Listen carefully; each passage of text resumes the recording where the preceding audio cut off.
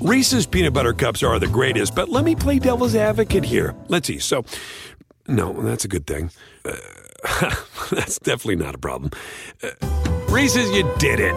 You stumped this charming devil. Pulling up to Mickey D's just for drinks? Oh, yeah, that's me. Nothing extra, just perfection and a straw. Coming in hot for the coldest cups on the block. Because there are drinks. Then there are drinks from McDonald's. Mix things up with any size lemonade or sweet tea for $1.49. Perfect with our classic fries. Price and participation may vary. Cannot be combined with any other offer. Ba-da-ba-ba-ba.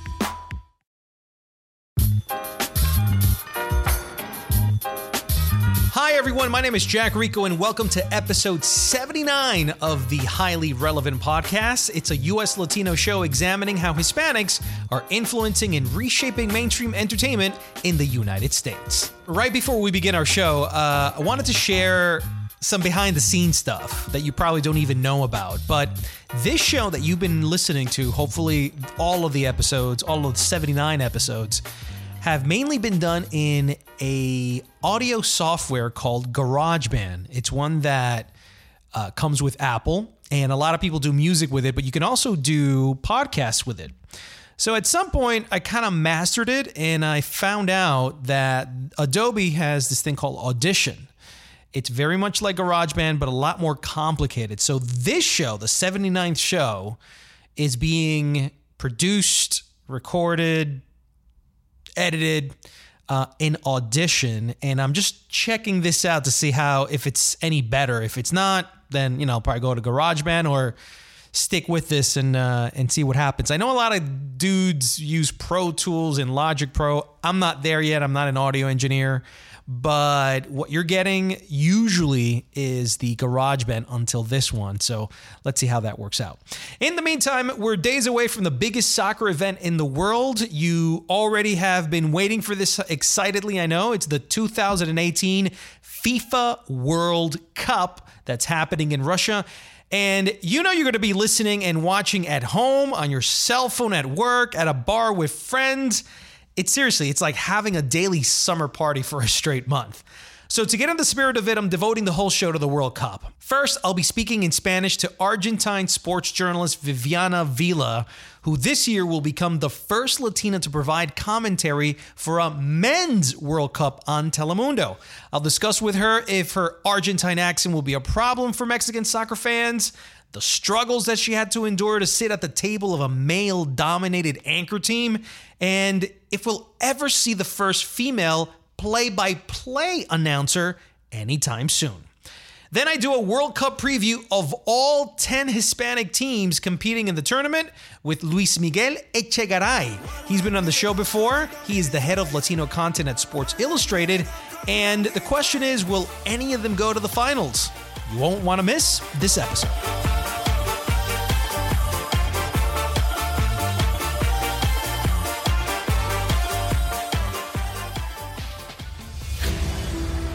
Historias de vida se escriben a diario.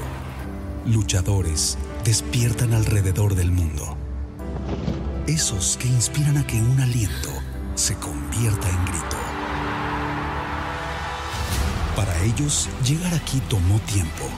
Los que lo lograron y los que se quedaron en el camino. Estados Unidos eliminado. Unos llegan por primera vez. Panamá y su noche histórica. Y otros regresan después de muchos años. 36 años después, pero está en el Mundial. Aquí estaremos, juntos, sufriendo, llorando, riendo, conscientes de que al final solo uno saldrá victorioso. En esta Copa Mundial, la victoria y la historia serán nuestras. ¡Bendito sea el fútbol! La viviremos juntos en Telemundo y Universo. All right. I am very excited to speak to Telemundo's Viviana Vila. I've been waiting for this moment for quite some time. It took me a while to book her, so thank you, Telemundo, for making that happen. She is a woman making history in sports. On June 14th, she'll become the first Latina to provide color commentary for a men's World Cup. So my interview is going to be conducted in Spanish for her convenience. And we're going to tackle not only Messi and who she thinks the Final Four will be, but also if she's aware of how her promotion is going to impact women journalists in soccer.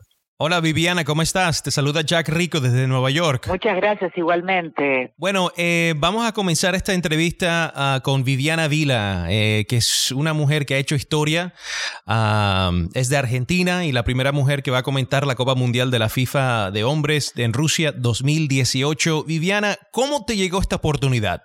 Bueno, me llegó a través de Telemundo Deportes, de manera sorpresiva, de manera sorpresiva en la relación, ¿verdad? Porque fue un llamado telefónico que cambió en realidad mi año, mi expectativa, mi vida laboral. ¿No te lo esperabas?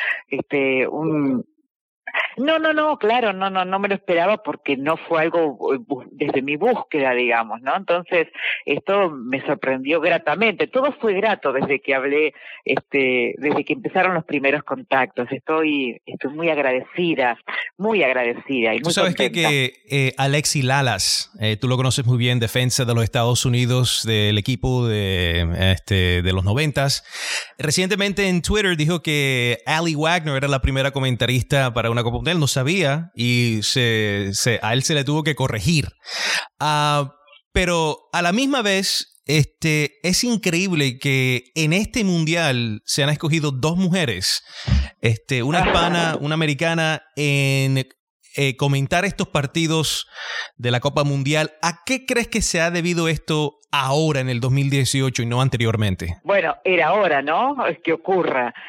Bueno, se debe a que ya se hizo muy visible la necesidad a que el colectivo de mujeres viene por todos los países de América y del mundo también diciendo, estamos aquí, tenemos nuestro trabajo, somos mujeres que podemos trabajar a la par de los hombres, construir una mejor realidad, hacer que las cosas cambien, necesitamos trabajar juntos y no detrás de los varones, y está muy bien esta posibilidad que nos dan, porque a partir de nosotras seguramente se abren otras puertas para otras chicas, otras mujeres que vienen hace mucho tiempo trabajando, pero que siempre dependen de una mirada y un filtro, una observación, una lupa masculina para que le den esa posibilidad. Cuando una mujer en mi país o ahora en el mundo se vaya a decidir a opinar y no solamente a cuestionar de otra manera que a un hombre, ojalá que eso con el tiempo vaya cambiando. Es necesario, es dar un paso hacia adelante, que yo cambie. Por eso yo estoy tan feliz con Telemundo, porque Telemundo decide dar un paso que antes nadie se había animado. Y este es un quiebre en la comunicación y en la forma de contar fútbol y un mundial de hombres. Así que yo sé que todos mis ahora compañeros y amigos de Telemundo Deportes van a estar muy, muy satisfechos por lo que han decidido. Bueno, Viviana, por lo que tú me has dicho, se ve que tú estás consciente de lo que esto significa, no solamente para ti y tu carrera, pero para el resto de las mujeres que están aspirando a entrar en este mundo del deporte, que son pocas, y que eso ya contigo está cambiando. Me imagino que este recorrido en tu carrera no ha sido fácil a llegar a este momento. ¿Cuántos años has tenido esto y qué clase de retos te has tenido tú que enfrentar para llegar a esta cima? Claro que es un camino muy difícil el que recorrí, con muchos obstáculos, pero también plagado de satisfacciones, como es esto, ¿no? Que me ocurre ahora. Mira, básicamente cuando yo comencé a comentar fútbol, yo soy periodista, trabajo en medios hace muchísimos años, soy locutora también y trabajo en radio y he trabajado en televisión mucho tiempo. No solamente he hecho deportes, pero cuando comencé a hacer bien de lleno en el deporte, empecé, yo siempre digo que imagino todo como una gran escalera que empecé desde el primer peldaño y siento que hoy Telemundo me da la posibilidad de estar en los más altos de esos peldaños. No digo en el último, porque siempre hay escaleras y peldaños por subir, pero en cada peldaño había alguna cuestión que yo tenía, un obstáculo que sortear. Y tenía que ver muchas veces con la propia limitación, como por ejemplo ir a un estadio de fútbol y que no haya baño para mujeres. Hasta sí, claro, hasta la mirada ante un análisis mío de una jugada, que entre todos los varones no estaban de acuerdo con esa jugada, sin embargo la crítica mayor iba hacia la mirada mía, pero entre ellos tampoco se ponían de acuerdo.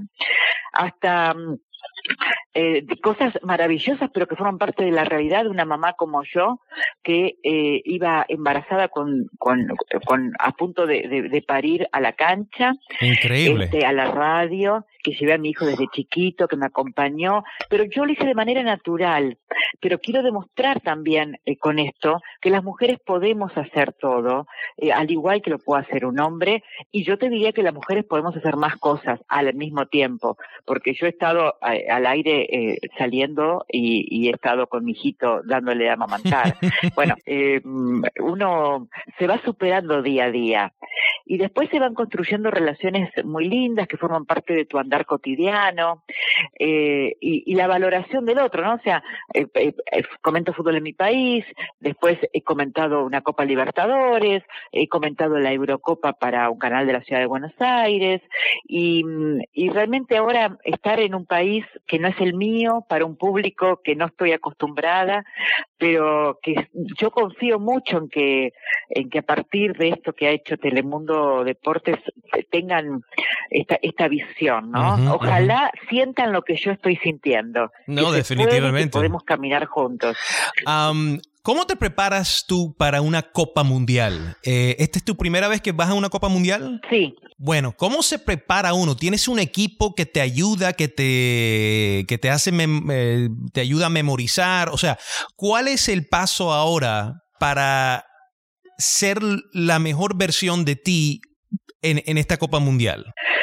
Bueno, para hacer la primera versión de mí necesito dos cosas: estudiar como lo vengo haciendo ya hace un tiempo y estar muy plena, muy feliz y muy contenta.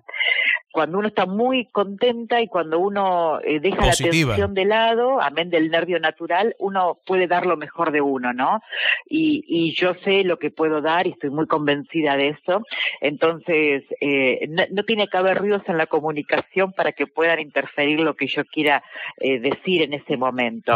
Bueno, después aprendés con el tiempo a convivir con el error, todos nos equivocamos, es muy humano equivocarse y no pasa nada con eso, sino que hay otras formas también de poder hablar más allá de algún error.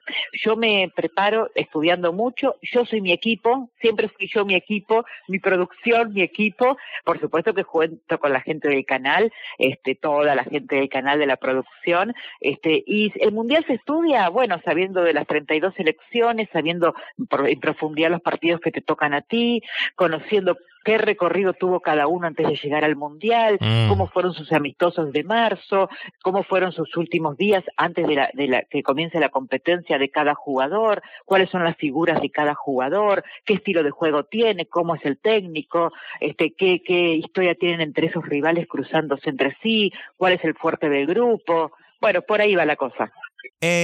Vamos a hablar a algo que mucha gente piensa pero no lo dice, y eso tiene que ver con el acento. Aquí en los Estados Unidos en particular, el acento mexicano se considera el acento básicamente neutral de locutores, comentaristas. Y eso poco a poco ha cambiado. Obviamente Andrés Cantor de Argentina, has tenido algunos cuantos colombianos aquí y allá, pero eso en verdad no es muy aceptado. ¿Tú crees que el acento argentino está llegando a un punto donde está ahí al par con el acento mexicano y tú crees que va a interrumpir o hay muchas personas que van a decir, me encanta que haya una mujer, pero es que ese acento argentino no sé aquí en los Estados Unidos, quiero escuchar una mexicana? ¿Tú has escuchado algo así? ¿Te estás preparando para algo así o crees que no hay ningún problema con los acentos para estos partidos de fútbol? Mira, el público que consume fútbol es muy particular. es diferente al que mira una novela, al que mira un show. El que mira fútbol es muy particular, y posiblemente todo esto para muchos sea un obstáculo. Pero yo no me puedo hacer cargo de lo que opina cada gente, cada televidente. Ojalá eso cambie. En mi país hay gente de Latinoamérica trabajando, hay gente mexicana muy exitosa, y la verdad es que nadie la mira de manera diferente por tener otro acento, hasta parece más encantador. Bueno, yo soy yo, digamos, con mi forma de hablar, no tengo por qué inventar palabras que no están en mi vocabulario, mientras se entienda y sea respetuosa de lo que digo, como soy yo, yo soy flexible con esto. Bueno, entiendo que el televidente debería, perdón que lo diga así, debería gustarle más el contenido de lo que digo y no cómo pronuncio una palabra, si se entiende. Sí. Y dos últimas preguntas, Viviana. Vas a estar comentando. Y la pregunta que muchos se han hecho es ¿por qué no está locutando? ¿Cuándo crees que vamos a llegar al momento donde una mujer va a locutar partidos de fútbol? Es cuando alguien se decida, cuando haya otro Telemundo que le diga a una mujer, ahora relata tú, narra, locuta. Claro, cuando alguien tome esa posta tan disruptiva, ¿no?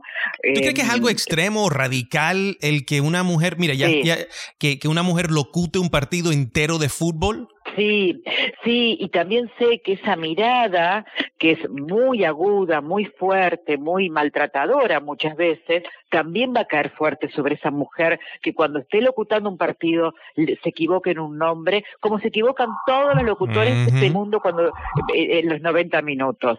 Pero bueno, hay mucho destrato muchas veces en esto, hay una mirada más aguda, como te decía hoy, pero yo creo que de a poco todos nos podemos acostumbrar. Estaría muy bien que todos se acostumbren a que tenemos posibilidades todos de trabajar, hay que acostumbrar el oído también, ¿no? A una mujer haciéndolo, sí. Pero sería fantástico. Ojalá cuando surja y alguien dé ese paso sea tan respetada como yo me siento ahora respetada por Telemundo. Bueno, yo creo que tú vas a ser la primera. Y finalmente te quería preguntar sobre Argentina. Obviamente Messi, quizás sea su último mundial. ¿Cuál crees que va a ser el equipo que puede ganar este mundial y cómo ves a Argentina en esa categoría? Bueno, Messi, si bien tiene 30 y todos pensamos que es una generación de jugadores que quizás jueguen su último mundial, también es cierto que con 34, 35 años, con el físico privilegiado que tiene Messi tan trabajado ahora, puede llegar perfectamente. Pero no hay que adelantarse a eso y hay que pensar que sí puede ser el último de unos cuantos, ¿no? Lo será para otros también. La mala fortuna de Chiquito Romero, del arquero que se lesionó en la rodilla, que él iba a tener seguramente como arquero protagonista, con tanta experiencia en el arco de Argentina. Yo creo que Argentina tiene, además de tener a Messi, con todo lo que significa tener al mejor, tiene otros grandes jugadores. Pero le falta ser un gran equipo.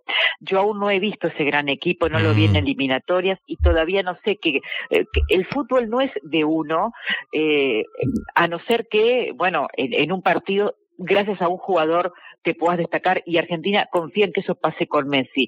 Ahora hay que ver si todo un mundial lo podés sostener solamente con un jugador, si no hay un gran equipo que te sostenga. Y allí tendrá que ser muy inteligente el técnico para plantear el partido a partido y además para, dentro del mismo partido, poder resolver los obstáculos que se planteen. Para eso sirve un gran técnico también, ¿no? Bueno, Sampaoli tiene una oportunidad histórica ahora. Argentina debería estar en la conversación de los grandes equipos. Yo creo que Brasil, España, Alemania, Francia son los grandes candidatos. Bueno, si tuvieras que escoger uno fuera de Argentina o un equipo al que se enfrentaría Argentina en la final, ¿cuáles son esos dos equipos? Una predicción. España, ok, uno. Alemania y Brasil, déjame poner también. Es que está difícil esta Copa Mundial. Está difícil. Lo fantástico del fútbol es la sorpresa que nos puede parar. Si yo supiera quién va a ser campeón, no estamos ni hablando, porque no tendría ningún sentido nada. ¿Y tú no ves a Colombia de alguna manera entrando en la final en esta Copa Mundial con James Rodríguez, que está jugando muy bien? Muy bien. Mira, yo te digo, Colombia tiene un técnico recontra inteligente, súper argentino, inteligente. claro, también. Sí, pero podría ser argentino y no ser inteligente. Acá no es toda la gente muy inteligente. O sea, hay de todo como en todos lados, ¿no? Pero realmente Pekerman tiene inteligencia, tiene seriedad para trabajar, tiene un perfil muy interesante de trabajo, tiene años y años de selección con mayor y con menor. Es un hombre realmente muy agradable desde todos los conceptos, humano y profesionalmente hablando, entiende mucho qué es un mundial, porque no cualquiera puede jugar un mundial hasta las últimas consecuencias, y además tiene a James, tiene a Falcao, tiene a Cuadrado, tiene a Ospina, tiene a muchos jugadores de relevancia. Yo creo que Colombia, como el resto de muchos países latinoamericanos, tiene todos para llegar, todos tienen para pasar a octavos de final seguro, todos. Ninguno debería pasar menos. Ya después de cuartos, la historia se empieza a complicar claramente. Bueno, Viviana, ha sido un placer conversar contigo, escuchar de cómo te estás preparando para esto, lo que significa este momento histórico para ti, para tu carrera y para nosotros, el escuchar de alguien tan sabio como tú en el fútbol. Esperemos que veamos muchas más mujeres en las siguientes Copas Mundiales y estamos muy contentos por tus éxitos, porque tus éxitos son nuestros éxitos. Entonces, muchísimas gracias, Viviana. Te estaremos viendo en la Copa Mundial FIFA Rusia 2018. Así es, por Telemundo Deportes, porque si estás en Estados Unidos y querés ver el Mundial, en español, Telemundo. Así es. Muchísimas gracias, Viviana. Que estés muy bien. Muchas gracias.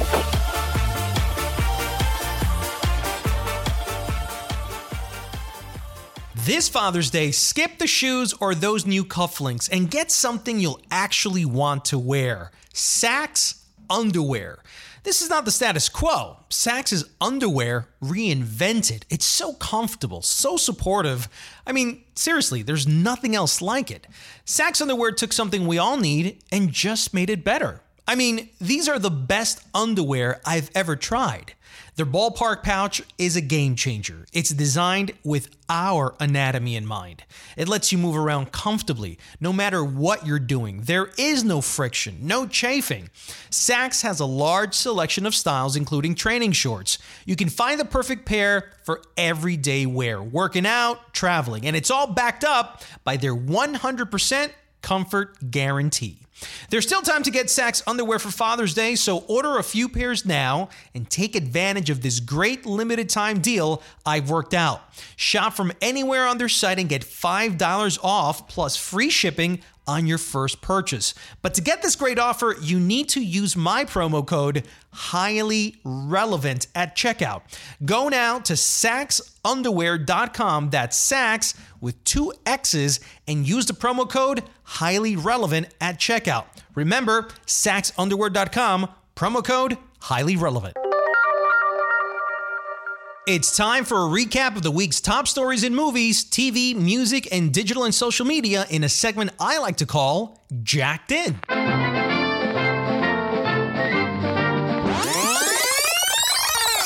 Let's begin with the top movie news of the week. Harvey Weinstein has been indicted on rape and criminal sex charges. Jamie Foxx will star in the new Spawn reboot.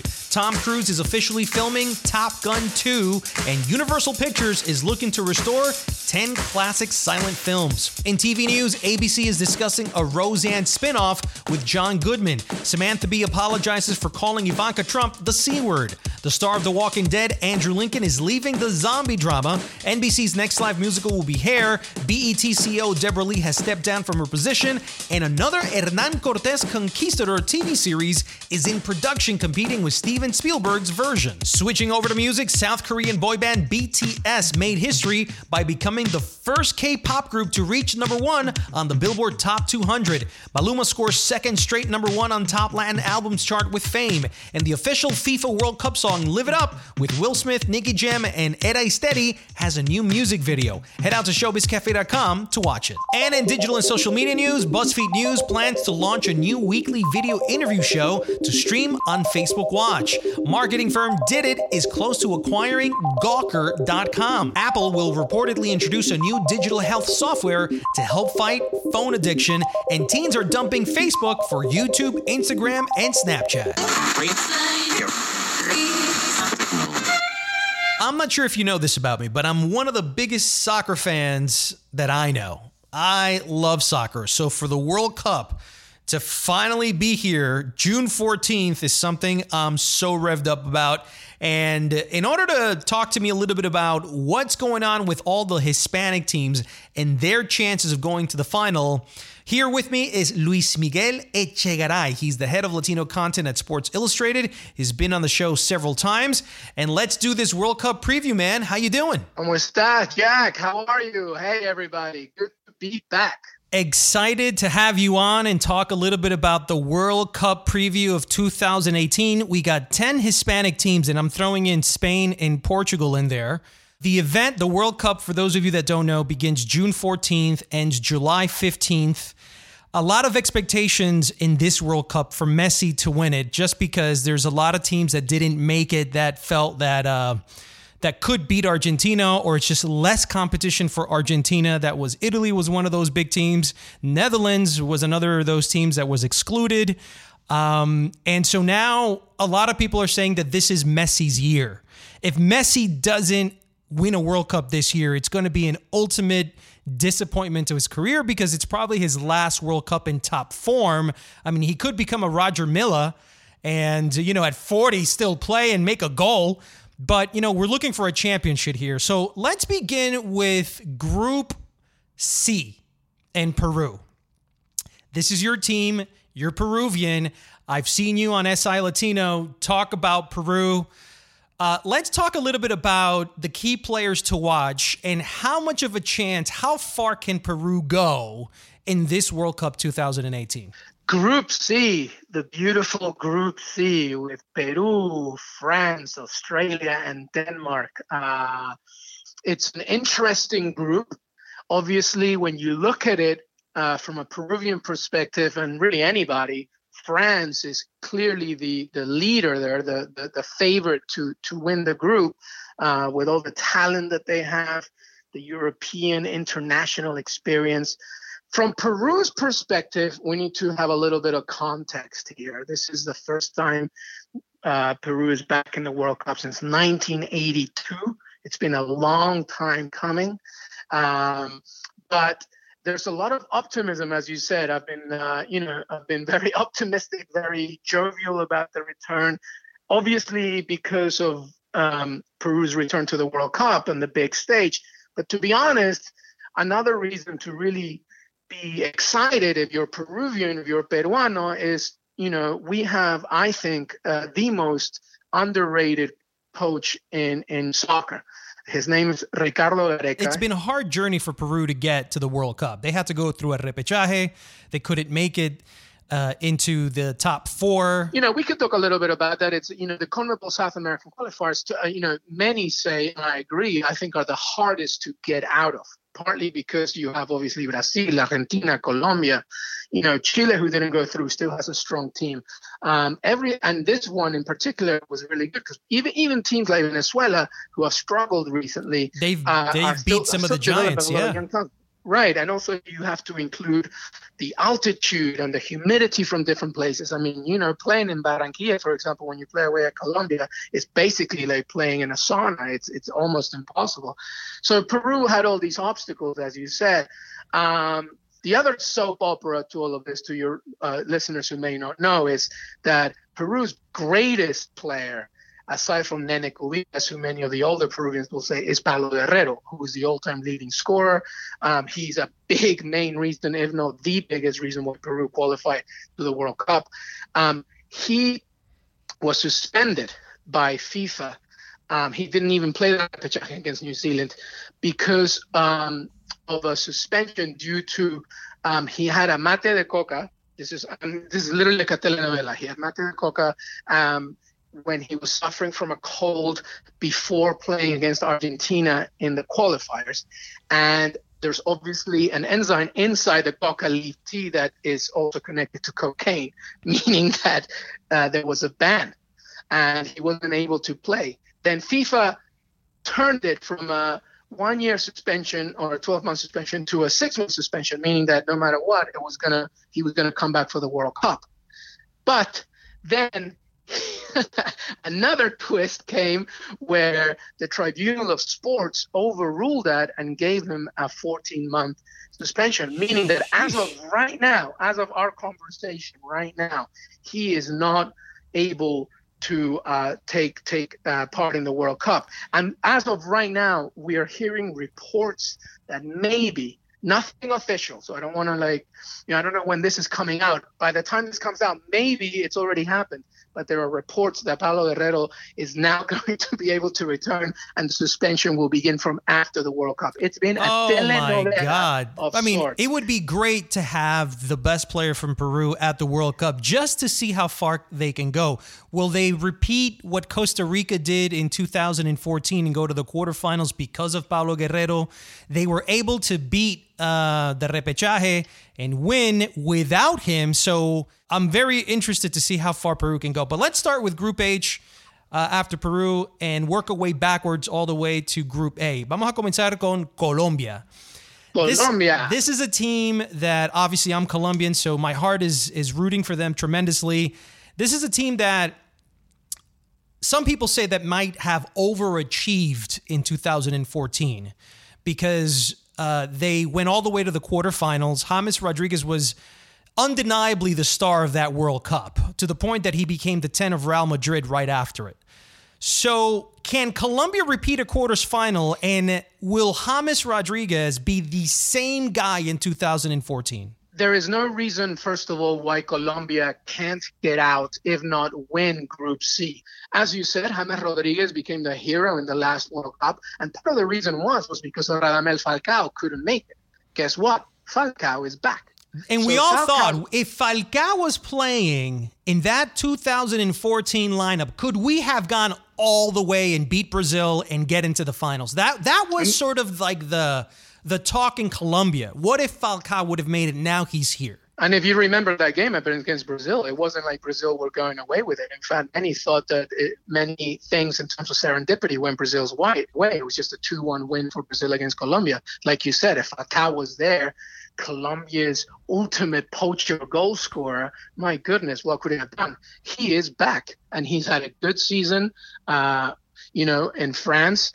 And, he's obviously the pivotal factor when it comes to getting the goals. But he's not the only reason why Colombia are such a strong team. You still have that core talent, of Cuadrado and James Rodriguez and Falcao, Carlos La Roca Sanchez in the middle. You still have, and it's led by Pekerman. To me, another underrated coach from a European perspective. I think he's an excellent manager. Here's the problem with Colombia. They don't win the group. If they don't win the group, then what will happen is that when they come to the round of 16, then you'll be facing against the winner of either Belgium and England in the other group. So they could face Belgium. I feel like we can beat England. I feel like Belgium is the toughest opponent. I think we'll probably always lose to them. But then you never know. They might pull a weird win like they did in Paris with France. In El Amistoso, in the friendly. So that's interesting. So you think they can reach quarterfinals and maybe even farther, or you think they won't even reach the quarterfinals this year? They can definitely reach the quarterfinals. I think it really depends. It really depends whether they win their group.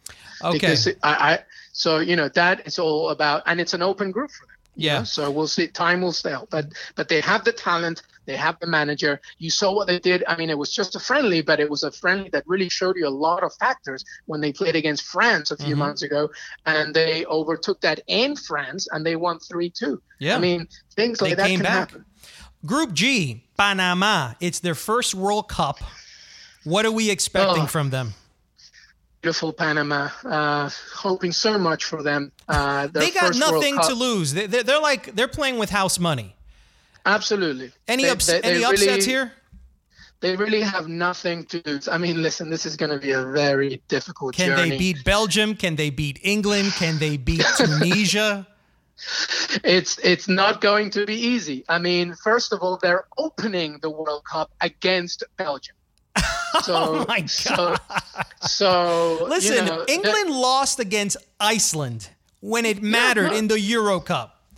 There is nothing that can't be said, that can't be done. Like you said with Costa Rica. Look what Costa Rica did. I mean, you never know. This is the World Cup. And also the other thing that most people don't talk about, I know that I'm digressing a little bit, but when we discuss international soccer and the development of the game from an athletic perspective, and this is because many players internationally have now gone to Europe, to South America. MLS is growing. Liga MX in Mexico, South America. All these players are getting better, and better, meaning that the difference between what's good and what's not so good is very thin now. So you never know.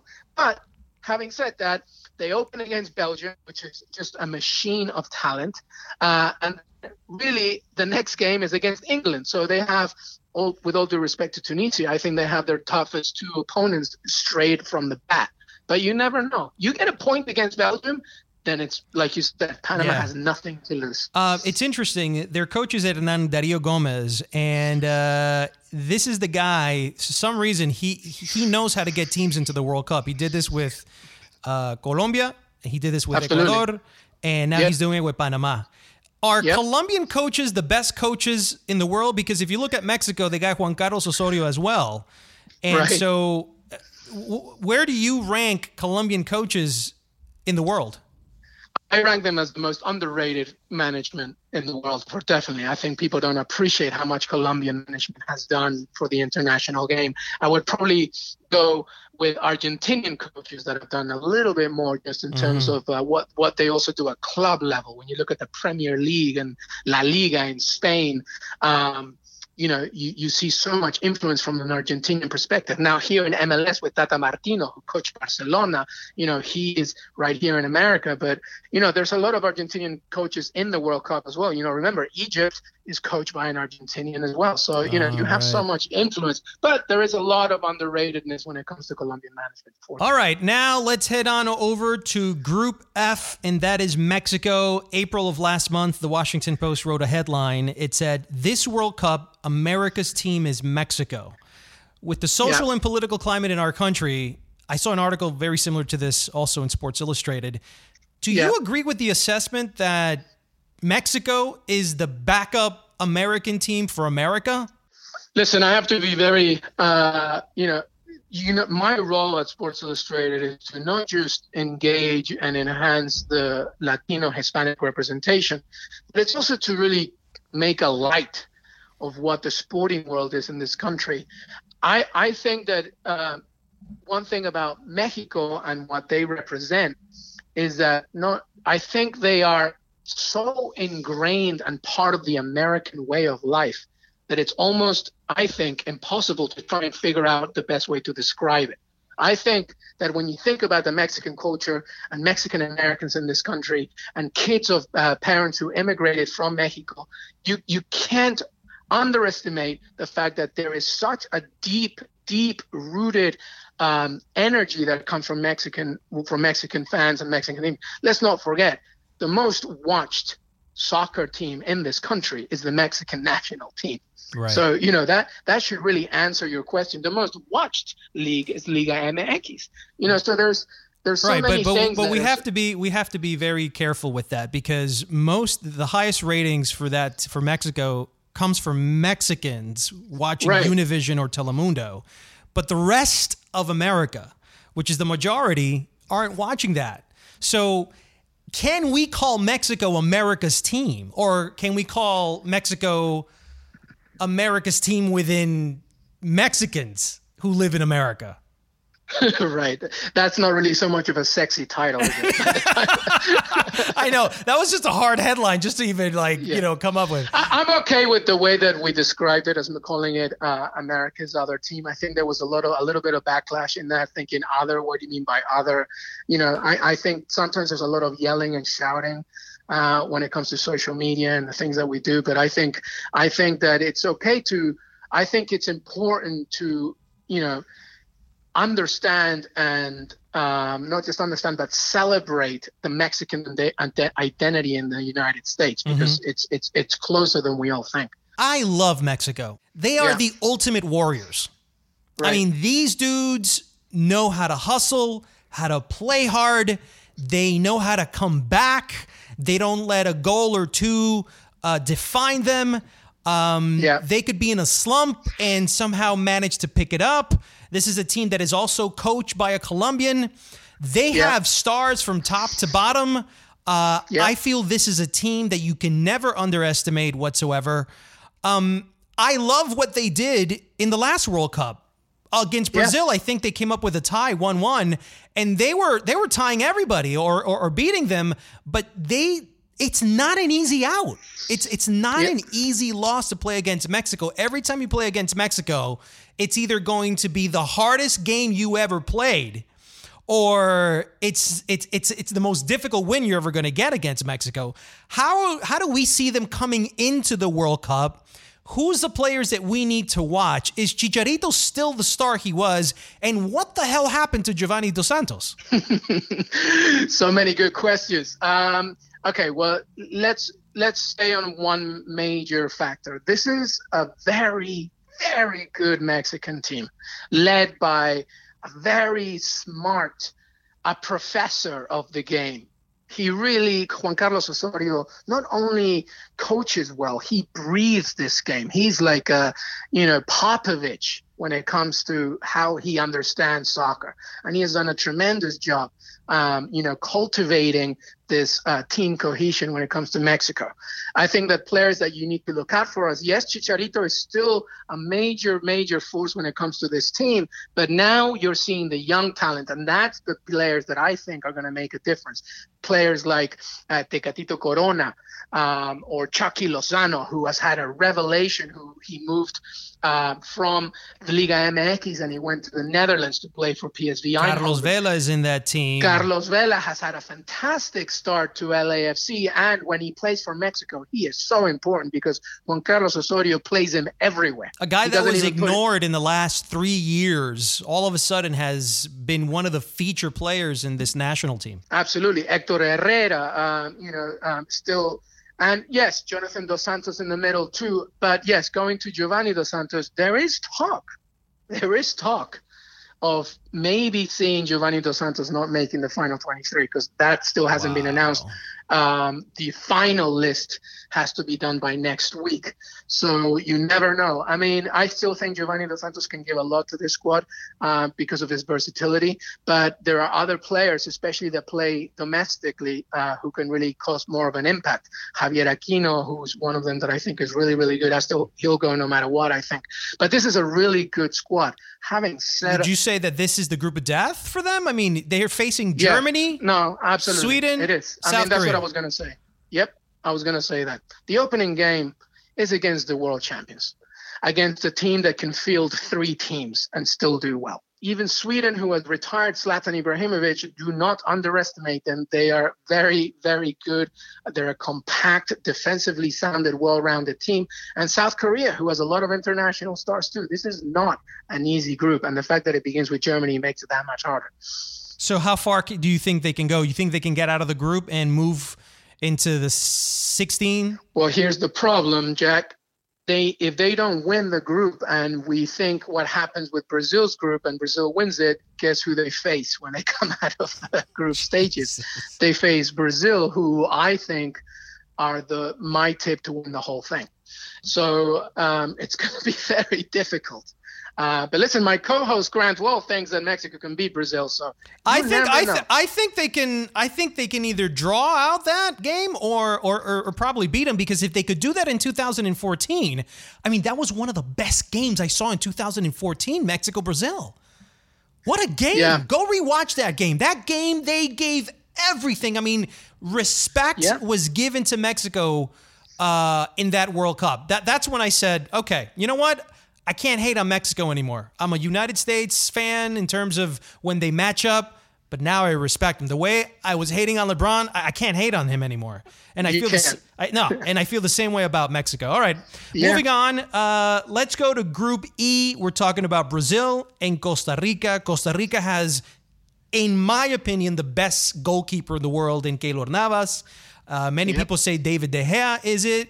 I don't know, man. When you see the goalkeeper for Real Madrid, the winner of the Champions League, and everything he's done The saves that he's done, the spectacular cat reflexes that at his height, come on. David De Gea is like 6'8". He's like a monster. Keylor is not that tall. And for him to do the things that he does for the best team, the best club team on the planet, you got to give these guys some sort of edge in this group. How do they do against Brazil? And which is the player that we need to look at for offense? And how far do you think they can go outside of the quarterfinals? Do you think they can reach that again? Just one thing about Keylor Navas. I did a piece on him, interviewing many journalists in Costa Rica and many fans. And I agree. I think he's the most underrated, the best goalkeeper in the world. I think if he was German or French, I think we would have a different conversation and there wouldn't be that much doubt. I'm going to say this because I feel like it's something that it's my opinion on this Keylor thing. For some reason, Real Madrid wants to get rid of Keylor and they want David De Gea. That's been the rumor for at least a year. At the level that he's playing, I don't know why you would want any other goalkeeper. But I think the fact that he's indigenous and he doesn't fit the criteria or the image of a Real Madrid goalkeeper, and David De Gea fits more that image, I think it's one of the reasons that Florentino wants him out of Real Madrid.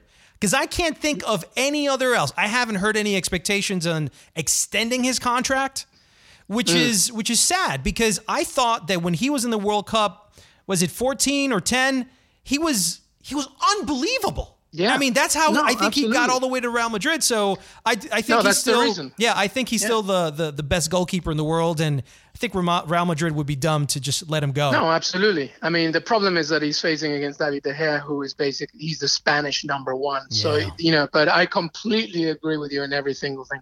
Having said that, though, when it comes to Costa Rica and this World Cup, I want to see them progress. It's going to be tougher this time around, I think. Serbia, I don't think, is a team that's doable. They have a lot of talent, definitely. Matic, who plays for, Manchester United. Mitrovic, who just got, he was with Fulham on loan from Newcastle. They have a strong team, but they've had management issues, inconsistencies, to the point where it's taken them a long time to even hire one, all the way leading up to the World Cup. The other one, Switzerland, is good because they're at the core of their talent right now. Right. It's definitely theirs to take it. I don't see anybody taking this group away from Brazil, because as much as we were talking about Brazil in 2014, guess what? They are a much, much better team this time around, because one of the issues in 2014 was they were a little boring. Right. They had to rely a lot on set pieces and their midfielders to score the goals. I mean, the game against Colombia, I believe it was two center backs that scored the goals. They didn't have a number 9. They didn't have a central focus to really deliver. Now they have Gabriel Jesus from Manchester City. They have Roberto Firmino from Liverpool. They don't even need Neymar to be fit until the knockout stages. That's how good they are. So I think that Brazil will take this group, and then it's tough for the taking to grab the second. So Costa Rica can do it. It's going to be tougher than 2014. Now. You think that Germany, if they face Brazil again, you think Germany will lose against Brazil? No, I have Brazil winning the whole thing. How do they beat Germany? Well, it's going to be difficult because they are Germany. But I believe that... I mean, this is basically the same team, and they're probably even more enhanced now, but they played in Brazil and lost 7-1. I mean, 7-1. It's like, how do they come back from that with even a better German team? Because that team wasn't the bench that won the Confederations Cup. So now it's like having two all-star starting lineups. No, it's going to be difficult for sure. But I remember what I said. This is not the same Brazil as Brazil in 2014. Coach Tite, their coach, has basically created this squad that is as creative as it is disciplined. And the latter is going to be the deciding factor in the knockout stages, I think. I think that they're just as disciplined as they are creative. I mean, you never know. I could be wrong. I've been wrong many times before, but Brazil is my pick. Let's move on to Group D in Argentina, which is probably the biggest question mark of the World Cup. Yes, they have the best player in the world in Messi. That's even questionable now. Cristiano Ronaldo had an incredible season, and it was extremely difficult for Argentina to get even to the World Cup. They barely made it by the skin of their teeth. How do we see Messi playing in this World Cup? Can they win? How will his legacy be affected? And what kind of system do you think that they'll need to play with all these great offensive players in order to get to the finals? Good questions. Here's the first point. Lionel Messi is the best player in the world. Okay, there is no argument about that. I know that Cristiano Ronaldo is right there with him, but I just, it's just, I give you the same argument as we've discussed for many years. Cristiano Ronaldo may be the best player in the world, but Lionel Messi is out of this planet. That's just plainly how I see it. He's not He's the best player in the universe. Yeah. Absolutely. He's just ridiculous. But let's talk about this squad and what he represents for this World Cup. The problem that Argentina has is that Jorge Sampaoli, their manager, who's a very good manager, a lot of experience, but they play a very high press system where they kind of don't stop running. They try to intoxicate you a little bit. That's all very well, but the problem is that this squad, especially in the defensive midfield role, they are aging. You have Javier Mascherano, who's now older. He plays in China now. So these players in the middle that are trying to protect the foundation of the team going forward are a little bit older. So when you look at the group, I have no problem with them getting out of this group, even winning it, of course. But here's where it gets tricky. They have Iceland to open up. I don't think they have a problem beating Iceland. Iceland is a giant killer. We've seen them do this before. Why wouldn't they be able to do it again, especially in Argentina that could barely win? I think they lost against Bolivia. They're definitely someone to look at. They're one of the front covers of our issue in Sports Illustrated. But I just think that there's so much talk about Iceland that it's almost going to go against them. But Croatia has two incredible players in the midfield. They probably have the best midfield outside of Spain in the World Cup. Led by Luka Modric. They got Nigeria, which has never been an easy team to beat. Nigeria beat already Argentina in the friendlies. I know they were just friendlies, but still, it does say a lot about the way that Nigeria play. As you said, Luka Modric and even Rakitic for Croatia can cause a lot of damage. But I still see them winning the group. The problem, Jack, with Argentina is what happens after that. Because if they win the group, well, first of all, if they win the group and Peru gets out of Group C and doesn't win it but comes runner-up, then it's Argentina-Peru in that next round. So I see Argentina, obviously, I hate to say it, but obviously I see Argentina winning that. But the biggest problem is if the stars align in terms of what I see, they might face Spain. Going into the quarterfinals. And we saw what Spain did to them. There. We saw what Spain did to Argentina with Messi. I think Messi was playing in the friendlies, yeah. Correct. So it's a very difficult route for Argentina. As good, as incredible as Messi is, I see this once again being an issue with an overall problem with the whole squad and Messi not being able to just lift them individually all the way to the final. So you think that the problem with Argentina and the reason they haven't been playing well at all in tournaments with the national team is just that it's an aging team? There are factors inside the squad that's aging. There's still some good young players like Cristian Pavón from Boca Juniors, who's a really creative midfielder. But I'm talking about even going in this defensive side of things that might be the issue for them, especially because they play a system that doesn't allow them to breathe so much. They need to keep pressing and pressing and pressing. When you play against Spain, somebody that just loves to have the ball and possess, this could be an issue. So I'm just, Lionel Messi is the greatest player in the world. He might be the greatest player ever. I don't know if he'll be able to take over a strong Spanish side from every department. Yeah, I'll stick with Maradona since he won a World Cup, and I think you can't talk about the best player in the world if that person hasn't won a World Cup.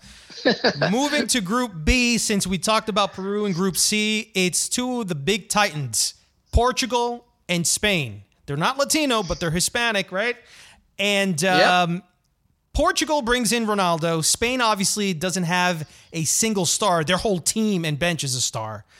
How do we see these two teams go at it? Who comes out of this alive? And how much does Ronaldo need this for his legacy? Yeah, well, the same argument can be said for Cristiano Ronaldo not winning a World Cup, right? I mean, he has a European Championship. Of course, he has the Champions League multiple times. Right, but he doesn't have the squad that Argentina has with Dybala, Di Maria, and Higuaín, and Kun Agüero, and we can go on and on. This Portugal, you can kind of compare it to the Cavs. They have LeBron, and then everybody else is like, what's their name? Right. So, and this is, once again, this might be an issue for them. I mean, I still see them getting out of the group just because I don't see Morocco causing too many surprises. I still see Spain winning this group. I'm a big fan of the Spanish squad. Me too. I just don't see them overtaking Spain in Group B. Also, Spain are going to want to redeem themselves from 2014. That horrible opening game against the Netherlands, I believe it was. Right. And then the next one is Iran, which, with all due respect, I really don't see them beating Portugal. So I see Spain and Portugal getting out of this. Again, the issues are going to happen when they get out of the group stages. And if Portugal don't win that group, then you could face somebody like Uruguay.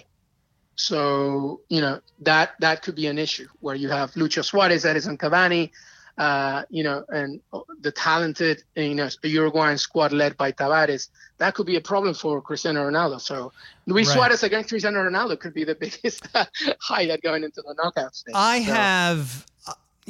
Portugal won the Euro Cup, and the final game, they did it without Ronaldo. That says something. That speaks about the coaching. That speaks about the system. That speaks that they're a better team than they were before, and that they don't need Ronaldo in order to win. It's great to have him, but they won the final for the Euro Cup without Ronaldo. So and you still have João Mario and João Matinho and this new kid Silva that everybody's talking about.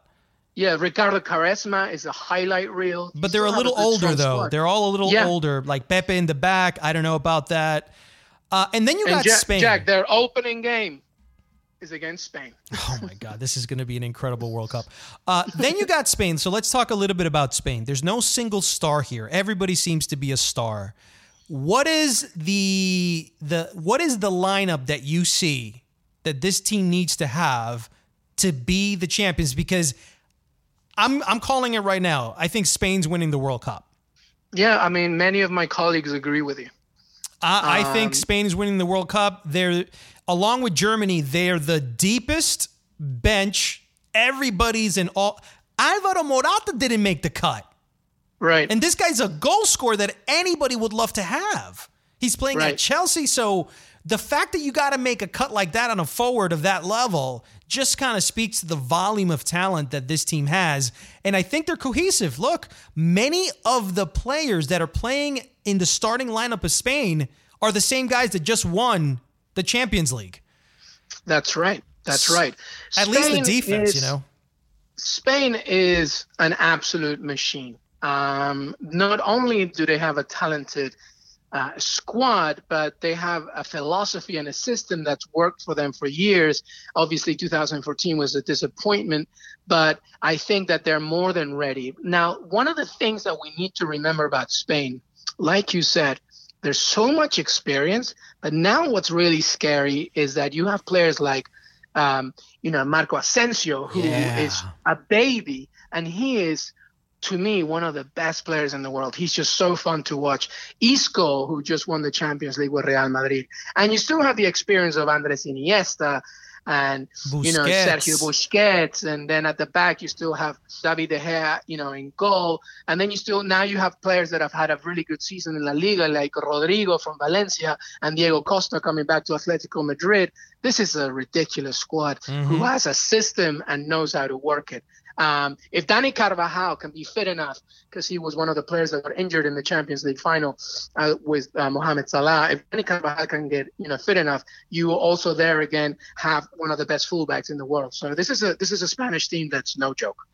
And then finally, Group A, and this is the final Hispanic team, team in the World Cup that we'll be talking about for this World Cup preview is Uruguay. This is a team that since the Diego Forlán days, they've made it so far, more than most Hispanic teams at all, that I'm convinced that Cavani right now is probably one of the best forwards playing soccer right now in the world. And Luis Suarez, you know what he can give you. He's probably the most clutch forward in South America. And now these two Titans are going to be at the front once again with a young, sort of a rejuvenated team. How far do you see Uruguay go in this World Cup? Just like you said it, Jack, this is an Uruguay, in the issue of SI, a World Cup issue, I had to write about Uruguay, just give a little highlight of what they are. And the best way that I could describe them was they are the soccer international equivalent of your heyday Mike Tyson. Wow. They don't let you breathe. Everybody has a plan until you punch them in the face, and that's Uruguay. And what a great defense that they have. These guys. They forward, they intoxicate you. I mean, we talk about Luis Suarez, of course, and Edison Cavani, who I agree is one of the most clutch number 9s out there.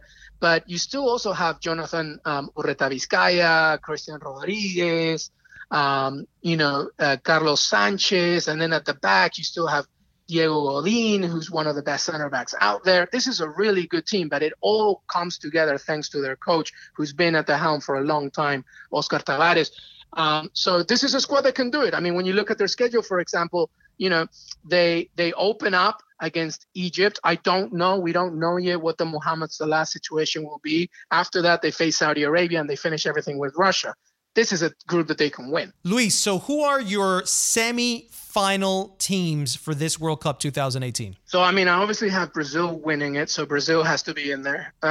We talk about Spain. I have Spain in there. I have Germany, and I have Le Bleu. I have France taking it. Wow, so you got France, Germany, Brazil? I have France against Brazil, Spain against Germany. Spain and Germany. So you got France, Brazil, Spain, and Germany. No Argentina. No, wow. I don't, for the reasons that I said in terms of the aging defensive midfield. Hey, but listen, I've been wrong many times, Jack. Luis, thank you so much. The head of Latino at Sports Illustrated, thank you for being on the podcast and giving us the World Cup preview. Brazil, according to you, is winning it. I say Spain wins it once again, and let's see what happens June 14th.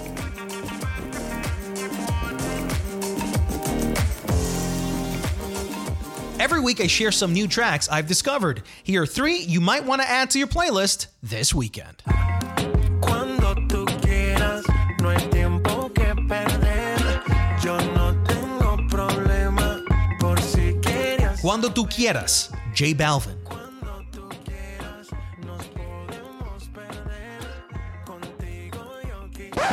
We don't know no one like you. Gold grills and you dance like Michael. What? No eyes, misfits, no typos. Icon, Spanish remix. Jaden Smith featuring Nicky Jam. No le tengo miedo a ningún venenoso. Bendecido con el todopoderoso. Le metimos con un ritmo escandaloso. Ya no estamos en la calle ni estamos vendiendo cosas. One life, live it up, cause we got one life. One life, live it up, cause we got one life. Live It Up. Nicky Jam, Will Smith, Era Steady, produced by Diplo.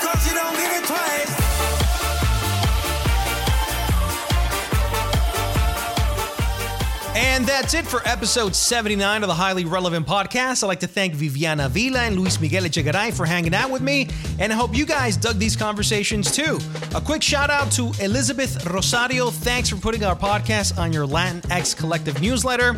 And if you guys like what you heard, you can support the show by sharing us on social media and telling all your friends about it. Remember, it's through your word of mouth that our show can grow. I'm Jack Rico. See you next week on another episode of Highly Relevant.